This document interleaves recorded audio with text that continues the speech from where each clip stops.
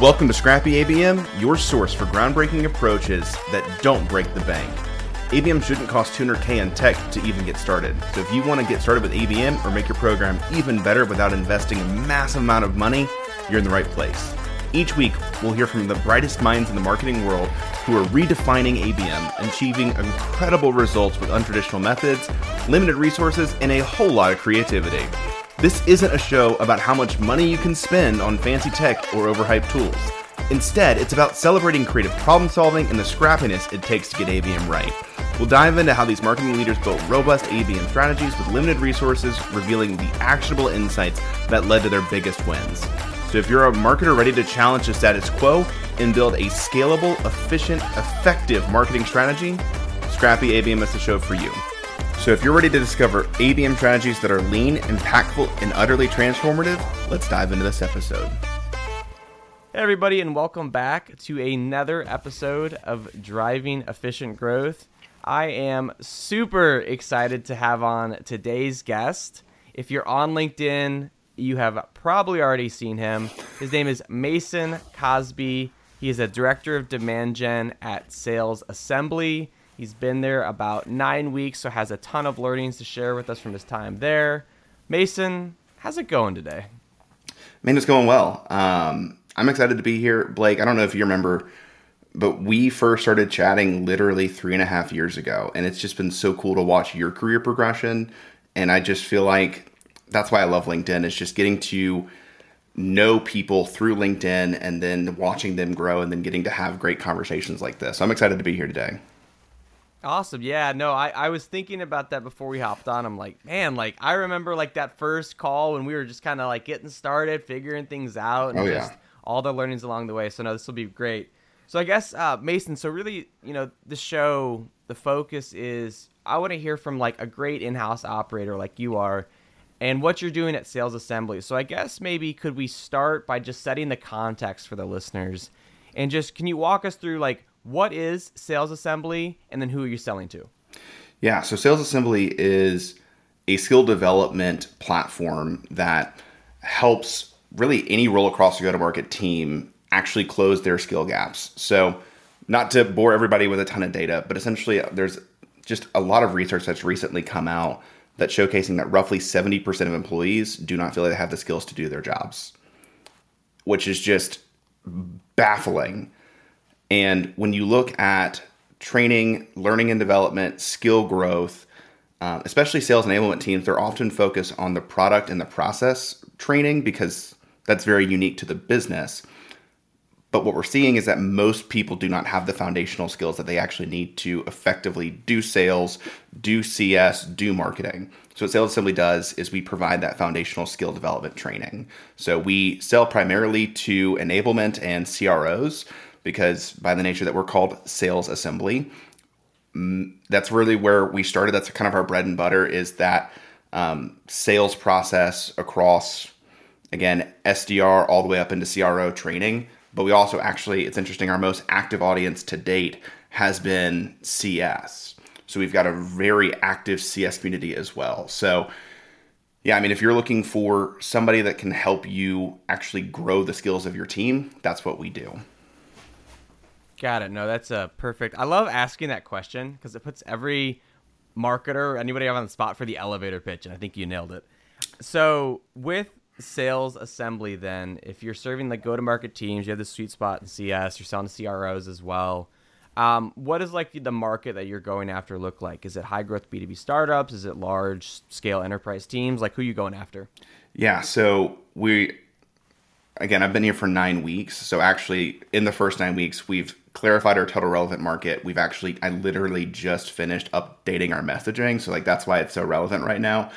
But what's interesting about the way that we sell is we don't do like a per seat. We are a single cost, $30,000 a year platform across the entire team. So I look at it as, honestly, from my perspective, the easiest sell is going to be an organization that has at least 100 team members that are between primarily, again, sales and CS, because at that point, you're paying $300 per person per year. So that's kind of the way that I'm thinking through it. And as we look at our customer base, yes, we do have the smaller startup that's got 20 to 25 salespeople plus CS people, but we also literally have clients like LinkedIn and Gong. So again, by the nature that it is a single platform, single cost, $30,000 a year for the entire team, it can span the gauntlet. Where again, I think we're seeing more people have more value is larger teams, though. Interesting. Okay, got it. So you have like the larger, so you have standardized pricing. So whether you're super small, super large, it's standardized pricing. So definitely want to talk about mapping out. You mentioned like three things I want to dive into: mapping out your total relevant market, messaging, and pricing. So I guess let's just like start from the top. So then you've been here 9 weeks. Sounds like you've been doing a lot of work. I'm busy. Getting that foundation in place. Yeah, sounds like you've been busy. So I guess let's start with that total relevant market, because, you know, as you like dive into this process, I think one piece of, you know, context I'll add there is I think that a lot of people, and I don't think it intentionally, but in my experience, I think a lot of people miss this when they start. Like the very first thing that you need to do is, if you're a new marketing leader or if you're a new sales leader coming in, is you have to understand like what is my total market. And like you're going to talk about, maybe you can talk about your total addressable market versus total relevant market, that difference there. But like you have to map that out, because in B2B, it's so different than B2C, where it's like B2C, say you're selling shoes, you can't map out the tens of millions of people that can buy your shoes. Like you can, I'm sure, but like not to the same level of specificity, where in B2B, we have all the data we need through data providers. So you can map out your market and who you can sell to, and you can look at your CRM and say, this is who we're going to sell to. We're going to sell to small growing startups and large enterprises. So all that context to say, how have you gone about mapping out your market? And can you kind of break down the difference between TAM and total relevant market? Yeah. So if we were to look at the total addressable market for Sales Assembly, which is where they've been kind of mainly focused, they claimed B2B tech, which is just massive. Like there's just so many potential people to sell to in that. And you can't market. I mean, you can, but it's not going to be effective to market to B2B tech, because at that point, what's the common problem that they're all trying to solve? Yes, it is, we need better skills for our team, but I mean that's very different when we are talking to a LinkedIn versus a Series B startup that's got 30 sales team or 30 sales reps. So from that perspective, we wanted to hone it in a little bit. So from a total relevant market perspective, where we are looking is typically going to be at least 200 team members. They are Series B or beyond, or they're privately held.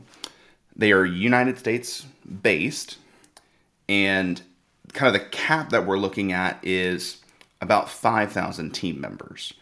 Even that is still large, and I want to be clear that that is very large. But when we did that, you know, if we just kind of looked at B2B tech, I think it came back with 20,000 different companies that we could potentially sell to. And there's more criteria that went into it, but overall, like that's kind of the high level of it. It brought us down to 3,000 as a total relevant market that we could then say, okay, these are the people that we're going to try to sell to. And I view total relevant market through the lens of these are the people that we're going to try to sell to for the next 3 to 5 years. So again, if we're going to focus, let's focus for 3 to 5 years on these 3,000 accounts, with the idea that we're not going to close all of them. But if we got 10% of our total relevant market, we currently have 200 clients. If we closed 10% of 3,000 accounts, we've got 300 new customers. And when you factor in churn over the next 5 years, we'll still probably double the company in the next 5 years from a client portfolio size. I think that's a massive win. So that's how we identified starting total relevant market, was looking at our existing customer base to see who are the best clients, who are the most profitable clients, who is going to always provide a positive NPS. They're getting a ton of value. They've renewed for years and years and years. So looking at that, and then comparing that up against, again, all these other factors. And if I were to quickly summarize what that all comes into, we're not startup, we are scale up stage. So we are at the point where you've got product market fit and you're typically looking to scale your organization. One of the best examples is Sprout Social. They were one of the first members back in 2017. They've been with us ever since. and we scaled up with them, and they have become one of the most raving advocate members of Sales Assembly. Like I'm just got included into an email thread with Ryan Barretto just around like a number of things. Like we just have active conversations with them, not even related back to our product, but just because there's a genuine relationship that's been built there. So that's first a great walkthrough of like that process. So maybe can we dig a layer deeper, because I think one thing that what you talked about kind of struck a chord with me is, okay, you went from, hey, there's 20,000 B2B tech companies, right? But when we narrow it down, we're saying, well, we want to focus on these, 3,000 B2B scale-up companies where they're Series B, they're rapidly adding team members as they grow, and they're rapidly trying to expand. Can you maybe walk me through and just walk like the listeners through, what does that change? Like, how does that change, like, what you think about for outreach? I think messaging is the key thing there. Like, you get so tight. So I'm curious to, hear what you've gone through there. But like, What does that change go from when you say, hey, we're not going after just 20,000 B2B tech companies? Like, how much more specific can you get when you say we're going to go after these 3,000 B2B scale-ups? Yeah. So when we think about the evolutions of the message that Sales Assembly has been providing, initially the message that they kind of run with for a few years was revolutionizing how B2B tech scales. And they had this whole like scale framework that was an acronym. And then at that point, they kind of were all things to all people. So they were helping with hiring, they were helping with advisory. So it was just like, again, if we think of, I don't know if you're familiar with Sangram's book, Move, but essentially there's 3 stages of go-to-market, which is problem market fit, problem market fit, product market fit, and then platform market fit. So Sales Assembly was in that problem. Like, B2B tech companies are struggling to scale. So how do we help solve that? And what they found in that is that the biggest thing that they can help with is that skill development. So the next phase was, how do we then hone in on where we fit within the market? So kind of the initial thing that they had been running with for about a year when I joined was this concept of elevated learning and development, which is helpful. It's closer. The problem with that is we didn't actually hit the problem. We said what we do. Now we talk about building a foundation for skill development. And our call to action on our website is close your skill gaps. Because as we think about scale up, their problem is not, startup is typically bandwidth. Like, they've got a bunch of people that are wearing a bunch of hats. When you're moving to scale up, what you're typically doing is elevating those team members that were in the startups quickly. That's how you get into quick leadership. And then you're hiring in people and you're helping them to specialize. The challenge is, when you start to specialize, you need a deeper skill set. And as a result, like I actually have a lot of skills across a variety of disciplines, but I wouldn't claim deep expertise in any one area. That works well for me because I typically work in smaller startup companies. If we started to scale up, I would need to get deep expertise in a specific area. And that's how we help close those skill gaps, is you're moving into scale up, you're starting to actually specialize your team members into, you're no longer just a full funnel AE that's doing your own prospecting and closing your own deals. We've got an SDR, we have AEs, and we have enterprise AEs. And those specializations need different skills. So that's how we can get more specific in the messaging, is we don't just offer learning and development. We help you close your skill gaps. No, I think that's, a really strong example there. And so I guess when you're thinking about that messaging, because you kind of walk through like fundamentally what the different business challenges are. So then how do you think about developing that messaging? Like, obviously you understand, but, is it a combination of working across the team? Can you maybe, walk me through how you think about that? Yeah, so I was very fortunate. The elevated learning and development process that we got to, my former boss had kind of run the organization through a series of meetings and summits, and like got to a point where they all agreed, because even in that messaging, we had to agree what our product was. So we all, because literally in January, we had 3 different tiers that included projects and advisory and consulting and hiring. And we don't do any of that anymore. We offer the $30,000 skill development product. So through that messaging, we clarified, this is what we do. This is the foundation of how we are a business and how we make money. From there, the other thing that happened is we ended up hiring on a VP of product that is our ideal persona, that is helping to up-level the product. She came in with a just incredible level of expertise and like started to pull together a ton of data. So she hosted a product summit. After that product summit was over, I was like, send me all of that. I need all of that today. The other thing is that she had been hosting a number of customer interviews and discoveries to then understand specifically what is the problem that you have bought from us to solve. Like, why are you buying from us? So I had those gong calls. I had her research and her data. Plus I had a year of people trying to hone in the messaging. I think the challenge that the company ran into is, and my former boss would tell you this, like he said, I'm not a messaging expert. Like, this is not my area of expertise. I can help, I can give it a shot, but like, it's not my area of expertise. So what ended up happening is we had an incredible amount of well thought out research. And then Blake, when you and I connected, this was again 3.5 years ago, I was actually a StoryBrand certified guide. So I'm very familiar with actually how do you do a brand message. And the biggest thing that our company was missing at that point was kind of the feeling. Like, what is the problem we actually solve? We know what we do, we know who we serve, but what's the feeling that our customers experience right before they decide, I have to find a solution to this problem? And then how do we call out that problem, which is what I think StoryBrand does incredibly well. So from there, I actually sent out a survey to all of our internal team members. And I just said, and I actually just walked them through a series of questions that was actually StoryBrand's framework. I took all of that information, I put it into a Google Doc, I skimmed over, I pulled out the highlights, I then walked through the StoryBrand messaging framework, and then actually laid out our brand message and a homepage in a day. And then from there, ran it by our executive team, had a couple of tweaks here and there, and now it's on the website. So like, because there was so much foundational work that I could honestly steal from, it made my process literally from ideation to on the website 2 weeks, which is incredible. But again, it did take, there was a lot of foundational work of what is our product, who do we serve, how do we serve them, what's the data that supports the viability that this problem is a massive problem that we have to solve, and then asking our team members, how does this make them feel? And I will say one final thing that gives me an advantage. Most of our team, before they worked at Sales Assembly, were Sales Assembly users.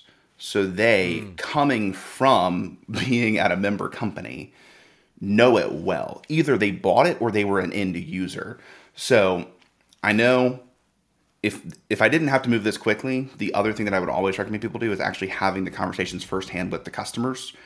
But I was able to have so much existing information that was recent and relevant that I could kind of skip that step and jump straight into the actual laying out of the message.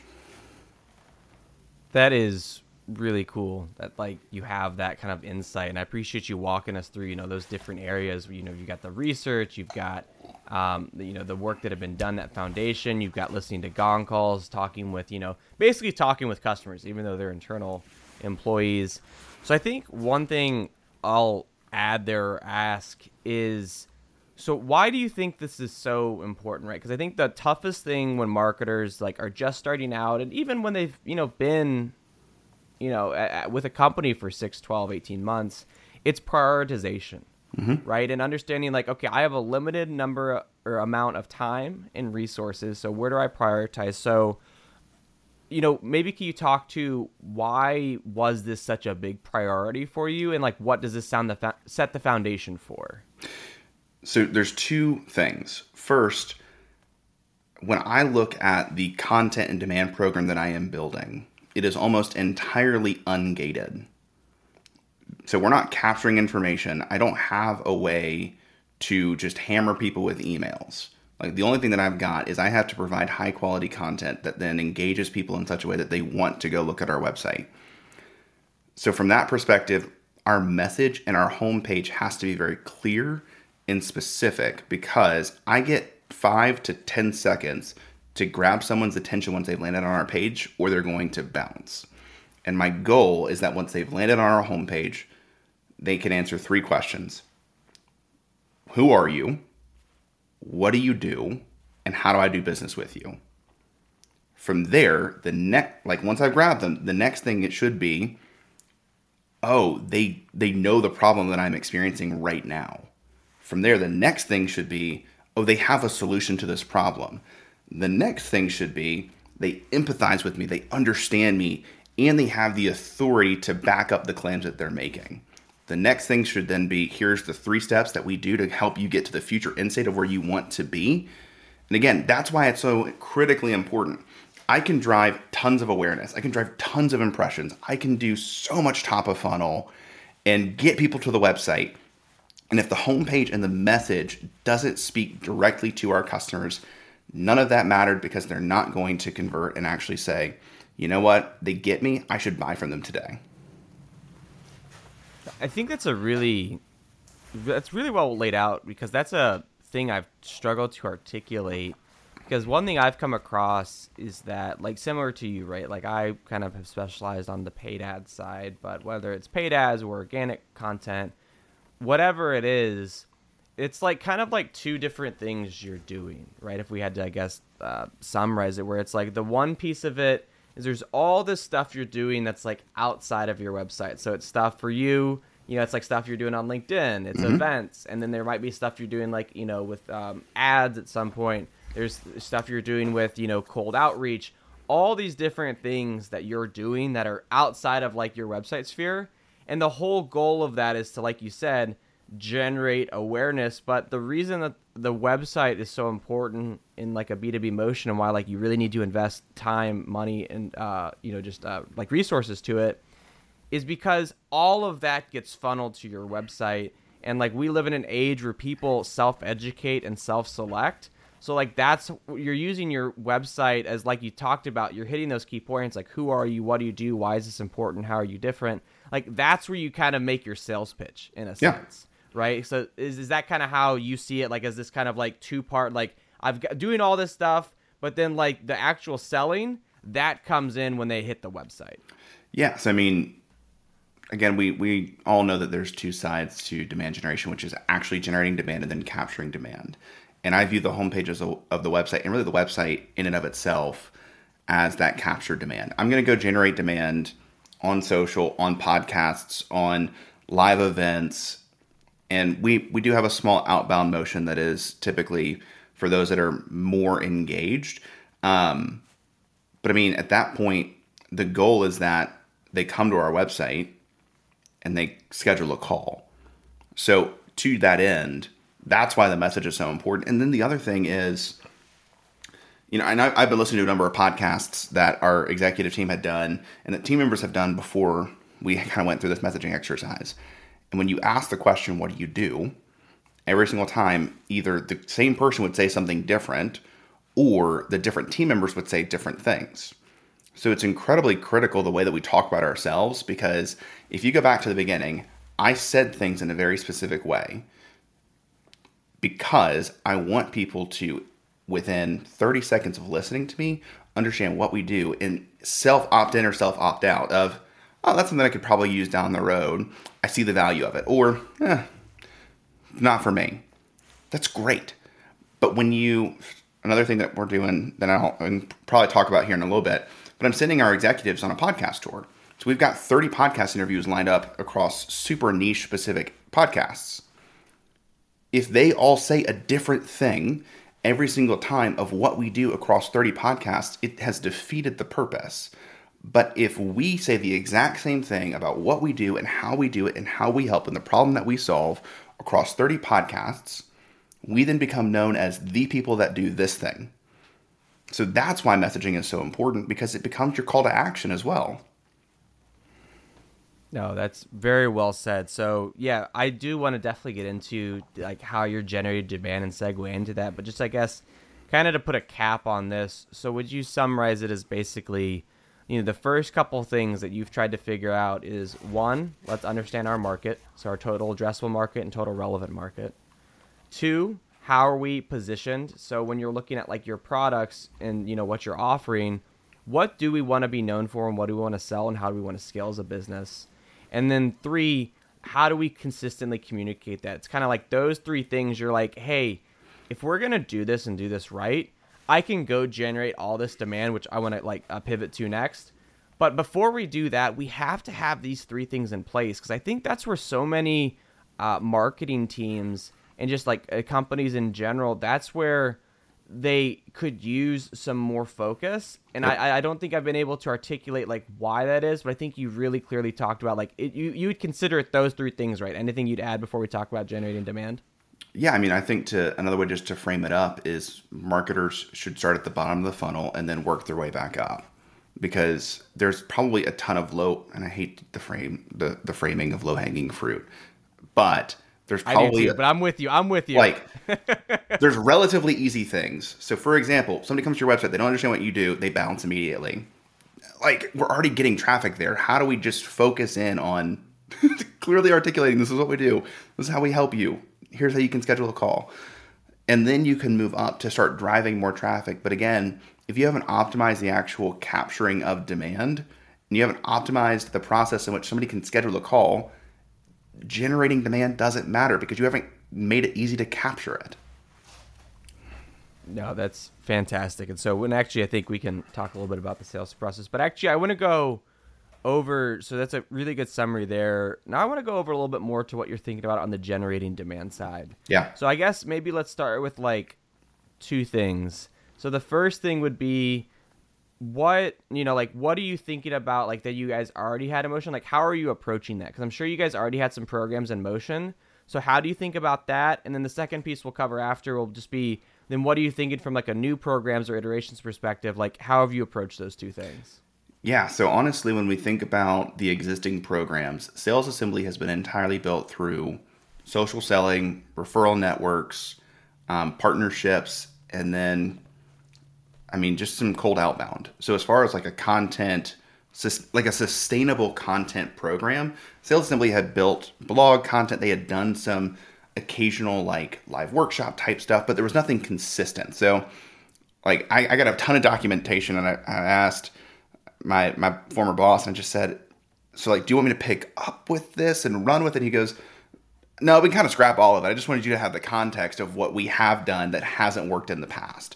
So honestly, from that perspective, like, I have two trains of thought of how I'm going to generate demand. And it is supporting some of the existing, but honestly, it's more of how do I help support an outbound motion for our sales team that is the short term. Because even, somebody asked me in the interview process, how are you going to think about like where to emphasize and prioritize your efforts so we can be generating pipeline? And I just said, let's figure out what the minimum pipeline needs to be so that we can actually hit our goals for the year. And then once pipeline is full, nobody really cares what marketing does. Like, at that point, as long as the pipeline is full, as long as that is actually moving at the appropriate rate, not just a full stalled pipeline, but like our pipeline velocity is maintaining, the deal value is maintaining, the right fit customers are maintaining. As long as all of that is there, I can guarantee nobody's going to ask me how many leads have been generated. It just doesn't matter. So at that point, we can then start to think more long term. Because another phrase that I've started to really think through is, yes, long term doesn't get here if we don't take care of the short term. So how do I start to directly support the short term initiatives so that we can get to the long term initiatives? So happy to dive into both what I'm thinking long term and short term. You read my mind. Let's start with the short term, because I think this is something that I've fallen as like victim into, or in a challenge where when you think too long term, what it does is you start implementing these programs, which, you'll probably have success if you're able to keep with them long term. But the case is, or excuse me, the key phrase is if you're able to keep them long term. Because the biggest thing is like when you're a new marketing hire, whether you're an internal, director of demand gen like you are at Sales Assembly, whether you're an external agency, the biggest thing people are looking for is they have to like basically cross the chasm, right? Yep. And then there's this like element of trust you have to build where you have to say like, what we're doing, we can't just be, saying like, oh, you got to wait 6 months. Oh, you got to wait 12 months. Like, that's just not, unfortunately, an acceptable answer in, most organizations. So Mason, how are you thinking about those short-term levers, and like, what are you thinking those levers are? Yeah. So there's two that I came in with. that I said we have to do this within the first 3 months of me being here. One is a referral program. So again, we have 200 clients, and I was fortunate actually in my interview process. I was able to connect with a CRO that I just happened to know, and that CRO in the past 5 years has worked at 3 different organizations, and one of her first buys every single time is Sales Assembly for her team. Nice. Which is, I'm like, this is so she's super involved, super engaged, knows what's up with Sales Assembly, and said to me, I've brought you in 3 times, like in 5 years, and nobody has ever reached out to ask for a referral. I clearly love you. I'm clearly engaged in this community. Not a single time has anyone asked me for a referral. Now, I've sent referrals your way, which is great. But no one's ever asked me to do it. And it's like such a clear, easy thing. So we just actually came up on a series of contract renewals. And I just said, why are we not, as soon as a customer renews, saying like, we're so excited, and then saying, hey, thank you so much for renewing. You've clearly gotten value out of this, and you are seeing that this is valuable for you in the current economic time. Do you know anyone else that is struggling with the same problems that you use Sales Assembly to solve? Yes or no? Again, we have 200 clients that are renewing. So if we ask that to every single client, and I'm not saying we should ask every single one, but let's say we only asked 50. And 20 of them were like, yeah, I know somebody. So we got 20 referrals. Let's say only, 25% of those closed. We just got 5 new customers.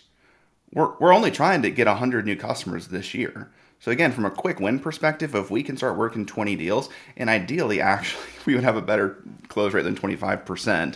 But I mean, just to make the numbers easy, like that's huge. Like that's a massive win that we could get today, and we could do that every single quarter because we have quarterly renewals that have kind of all come up. Let me reframe that. We have annual renewals with all of our customers, but they typically happen, like we think about them on a quarter-to-quarter basis. So again, we could say like, all right, here are all the Q1 renewals.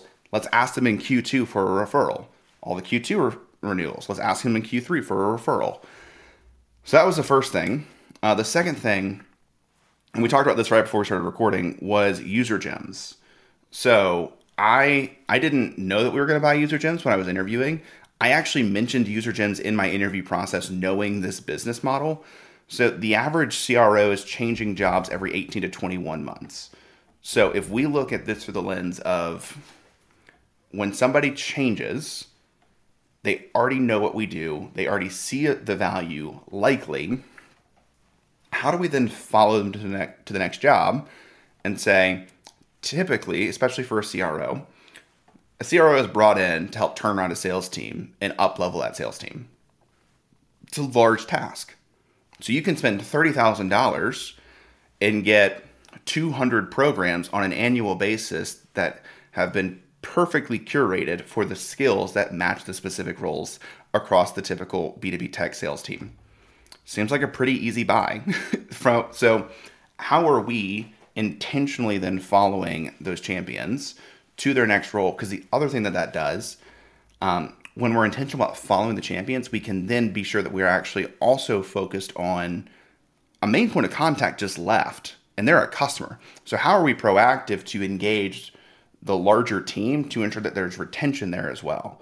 So it's not just a new business play to help fill pipeline, but it is also a retention play to ensure that we aren't losing old members whenever somebody leaves. So those are the two things that I'm immediately thinking through of how do we build a referral program that helps to get our best champions to send us more business. And then the other one is just how do we, for lack of a word, get the double sale? So how do we ensure that we maintain the existing customer, and whenever they move on, that we get that next sale? And if you're following me on LinkedIn, I actually made a post about this. We turned user gems on earlier this week. It delivered 70 CROs and VPs of sales that had made job transitions since the beginning of the year. So again, I don't think we're going to close all 70, but we sent out some initial emails and just said, hey, congrats on your new gig. Like, here's a little bit of swag. And we had numerous people email back to say, I've been meaning to get to you. We need to get time on the calendar so I can bring sales assembly in. Or they said, I've been meaning to get to you. I'm on a budget freeze right now, but can we connect in early Q3? So again, like all we did was say, congrats on the job. Here's some swag because you love sales assembly already. We didn't say that exactly, but kind of the sentiment. We didn't even ask for a meeting. We already got meetings booked. So again, those are kind of the two short-term plays. No, I think that's great. And actually, I think it plays into like everything you talked about too, in terms of like getting that captured demand, like focus on the short term as well. So it's like, it sounds like, you know, in the short term, what you've been thinking about has been like, how do we optimize for our capture demand process? So on our website, so how do we optimize, you know, what we're selling, who we're selling it to, and how we're saying that. So getting them to book the meeting. And then on top of that, the other big focus, like you said, you've done this almost like renewal trigger-based referrals, where it's like, hey, you just re-upped, like you said, in this current climate. So it's like, hey, if you're going to spend $30,000 a year on training materials, like obviously you're seeing a lot of value in this, because that's something I feel like a lot of people might think about cutting. So if they think it's that important, there's a reason. Yep. So it's saying, okay, this trigger-based renewals, I love that. And then, like you've talked about, you're in a situation where, one, your market, like the CROs change jobs semi-frequently. And then two, you have this base of happy, raving fan customers. So you can tap into that user gems, like you said, generate 70 warm intros where, you know, you could be going outbound to your blue in the face and not get that nearly the amount of lift and time that you got. So I love that. I think that's a great, you know, roadmap that people could follow of like really actionable things, because I think a lot, and Mason, curious to get your input on this, because I mean, you worked agency side before sales assembly, but it's like, I think a lot of people, when they think of short term, they immediately think of like, what can we do from a paid ads perspective? Or what can we do from, you know, a outbound blast perspective, right? And when in reality, it's like, no, it's breaking it down to the fundamentals, saying like, we need to make sure we're talking to the right people with the right message. Yep. And that we are, you know, doing the right things to talk to our existing user base. Is that kind of, you know, an accurate summary of how you're seeing it? Yeah. I mean, going back to agency experience, yes. So many people think, can we just turn on paid ads? That'll be an immediate impact. And like, that's just wrong. Because if you're just starting an ad campaign, you know better than I do. Like there's a time frame to optimize that campaign. So if you're just looking for a short-term result, that's not going to work. The other thing that's a short-term play, if people are just looking for a short-term quick play that I used to use in agency world, is looking at closed loss deals and dark deals and sending them a popcorn tin that just says, hey, I'm popping in or I'm popping back in to check in or something like that. You know, just wanted to see if they went with a competitor, like, it's been 6 months. Just wanted to see if you're happy with your other agency, or if they went dark, just popping back in to see if this is still a priority. Popcorn 10 costs like $30. And by going to your closed loss, dark and delayed deals, they're already brand aware. They are at one point thought you might be valuable.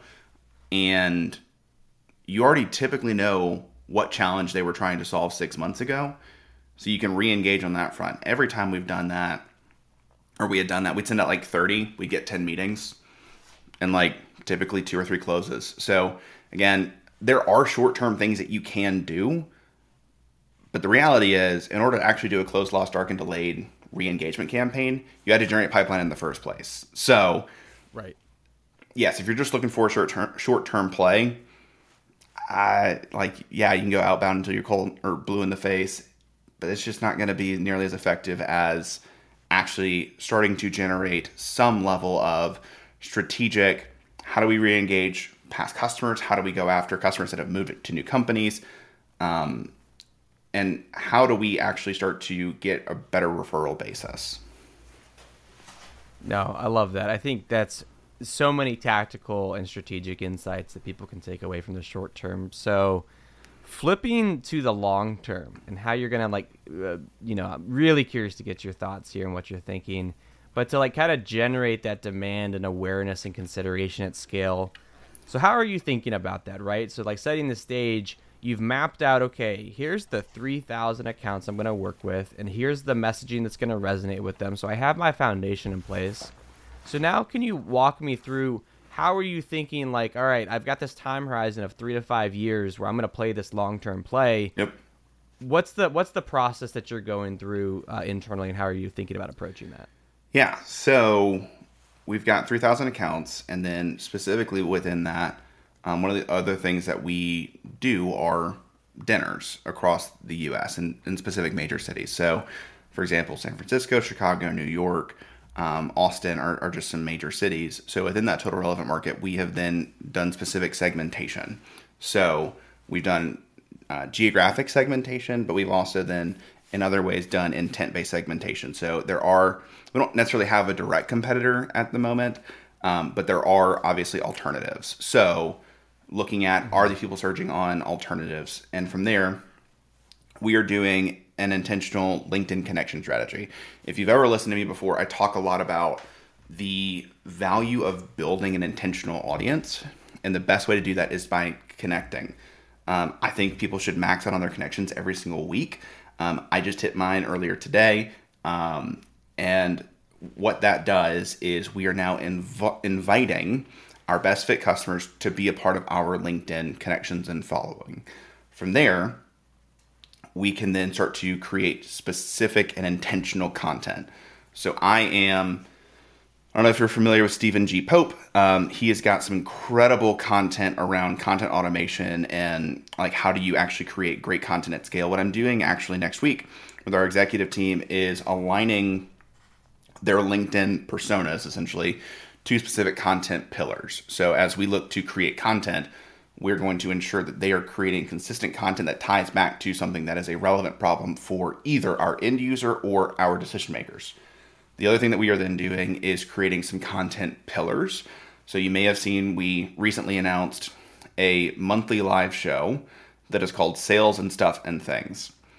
The idea behind that is to showcase a little bit that we don't take things too seriously, but also when you look at who's on the monthly live show, some of the heaviest hitters that I've ever seen. It's Sam McKenna, Todd Capone, Matt Green, and Jen Allen.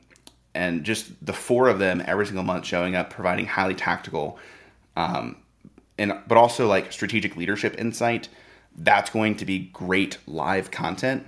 And from there, that will be all clipped up. We're doing a whole content repurposing engine. So yeah, social clips that will turn into written posts, that will turn into blog content. We'll repurpose that audio for an inevitable podcast that we will launch. So we've got that as a long-term pillar, because the one thing is Sales Assembly has done an incredible job of curating thought leaders. Where we are lacking, admittedly, as a company is we have not built our own thought leadership. So if you are a part of the Sales Assembly product, we have genuinely some of the best sales thought leaders in the business teaching you. But people do not see our executive leaders as much as thought leaders. And I just think that's a crime because admittedly and I'm not just saying this because I work here. I wanted to work here because of the talent that was here. But like the president and our head of RevOps is the former VP of RevOps at G2 and was employee number 3 and helped scale G2 to what it is today. It's insane. Our co-founders are serial entrepreneurs and both massively successful salespeople in their own right that then saw a gap in the market and wanted to connect salespeople so that they could grow. So again, it is starting to build out their thought leadership, to build out their social content, to be more strategic and actually tie back into product. And then the other piece is all of that blog content. It's not an SEO play. We're going to link back to it in our social post. Don't worry, we're not going to say, hey, check out this blog. But we'll have a nice in-feed piece of content. It's like if you want a comprehensive view, check out this full blog. And in that, it will have then calls to action to plug other pieces of content that are longer form content with the goal that we take someone from short form LinkedIn content into, I would say, medium form content that's a blog into long form content that could be our live sessions. It could be a podcast. And again, the goal is that we are walking people from we're super engaged with you on LinkedIn and liking your posts into website content into then we become their favorite weekly podcast. That is a long-term play that takes a lot of steps, and not everyone will follow that flow. You know better than I do. When you worked for Chris, I mean, he talked a ton about the fact that people just like watch the videos in LinkedIn, and that was great. We will have that video content. Some people never listen to the podcast. They still came inbound. That's fantastic. But that's the flow that we're thinking through, is how do we take someone from short form into long form content and actually lead the way that they think about how they should be closing the skill gaps of their organization. The final piece is we are actually going to start on a weekly basis clipping content out of our product. So we're not going to give away everything, but we talk about the fact that our product does incredible learning and development. And the problem that we are experiencing is that nobody's seen it. So they try to get like a free trial, and just going to one session, one time, and trying to measure the entire value of a strategically laid out skill development over the course of a year from a single session just doesn't work. Whereas if we can start to pull out actionable tips and insights from our thought leaders that are in the product every single week, that will be a far more engaging way to actually show the value of Sales Assembly. So to put it simply, we are transitioning away from telling people this is the value that you'll receive, and we're starting to give them a taste of what membership can look like and showing them the value that they could receive if they were to join Sales Assembly. No, I love every piece of that. So it sounds like, you've got like maybe 2 or 3 or 3 or 4 core programs going here. You've got this like dinner relationship building one. So that's kind of a key, like community building. You've got like LinkedIn, you're figuring out distribution. So You've got this active connecting strategy across your entire executive team. And then from that distribution, once you get that in place, it's how do we distribute our different pillars? So whether it's the podcast, whether it's the live event, whether it's this product stuff, that's kind of like you distribute from the LinkedIn side. And then the idea is you're going to get people into one of those 3 flows, whether that's the organic content they get in the feed, whether that's on the event, whether that's on the podcast, or like you talked about, some of the product stuff. So no, I think that's brilliant. Anything I missed there that you'd add? Not anything that you missed, but I did realize I failed to mention one thing specifically, because this is kind of where the long term meets the short term. So yes, ideal situation is we build all this content, people start to come inbound. The reality is, to our point, that does typically take 3 to 6, sometimes 9 months to actually see somebody come inbound. And it's getting longer and longer with the current speculation of our economy and the larger market.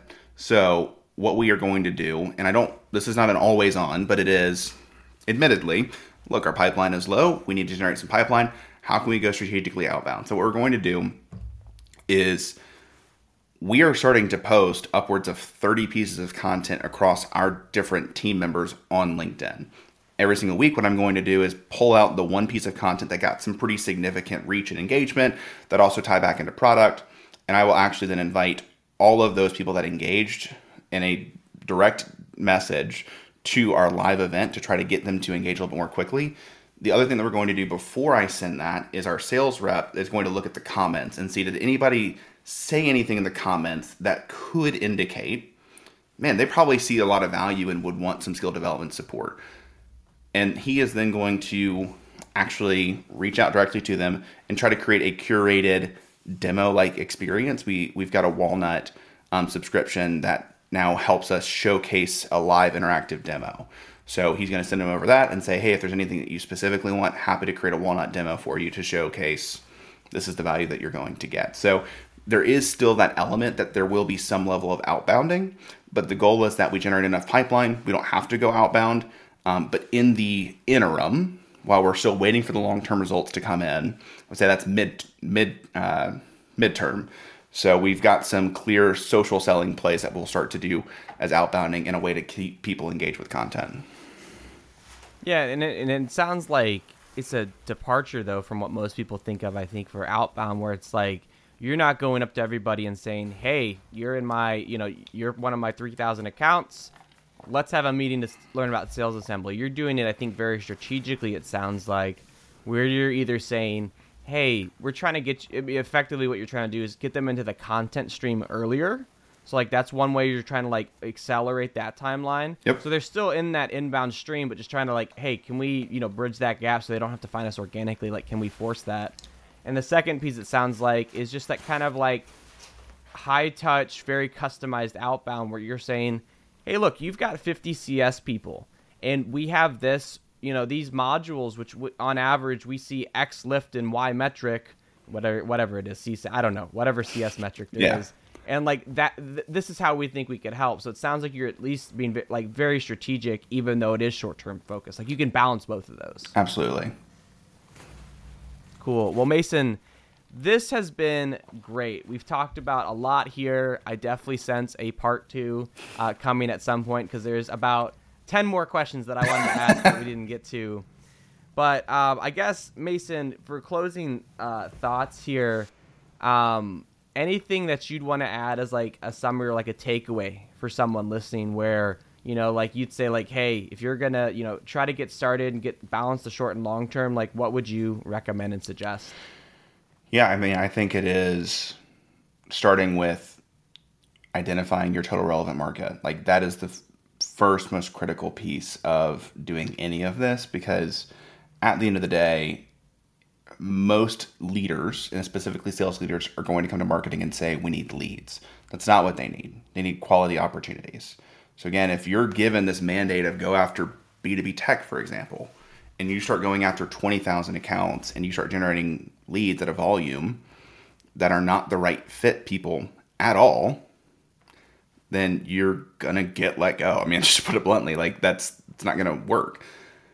So starting by actually getting alignment of these are the right fit people, because the other thing you can have in that conversation is kind of the expectation of, because we're getting tighter, you're going to see a lower lead volume, but they will be higher quality when they come in. That's the first thing. The second thing is, I think you do need to start at the bottom of the funnel typically and actually optimize your way up to ensure that when you start to generate all this demand, you're not generating demand that can't be captured, but that you are being intentional with the way in which you're thinking about it. And then I think the third most valuable piece is just, again, identifying what's the pipeline we need to have as a business to hit our goals. And as long as we've got that pipeline, again, I remember when I was in agency space, we ended up at one point having a $3 million pipeline. And the goal is to always have a pipeline that was over $1 million. Conversion metrics stayed the same. Pipeline velocity stayed the same, but we just had $3 million worth of pipeline. Nobody asked me anything for 3 months on what I was doing.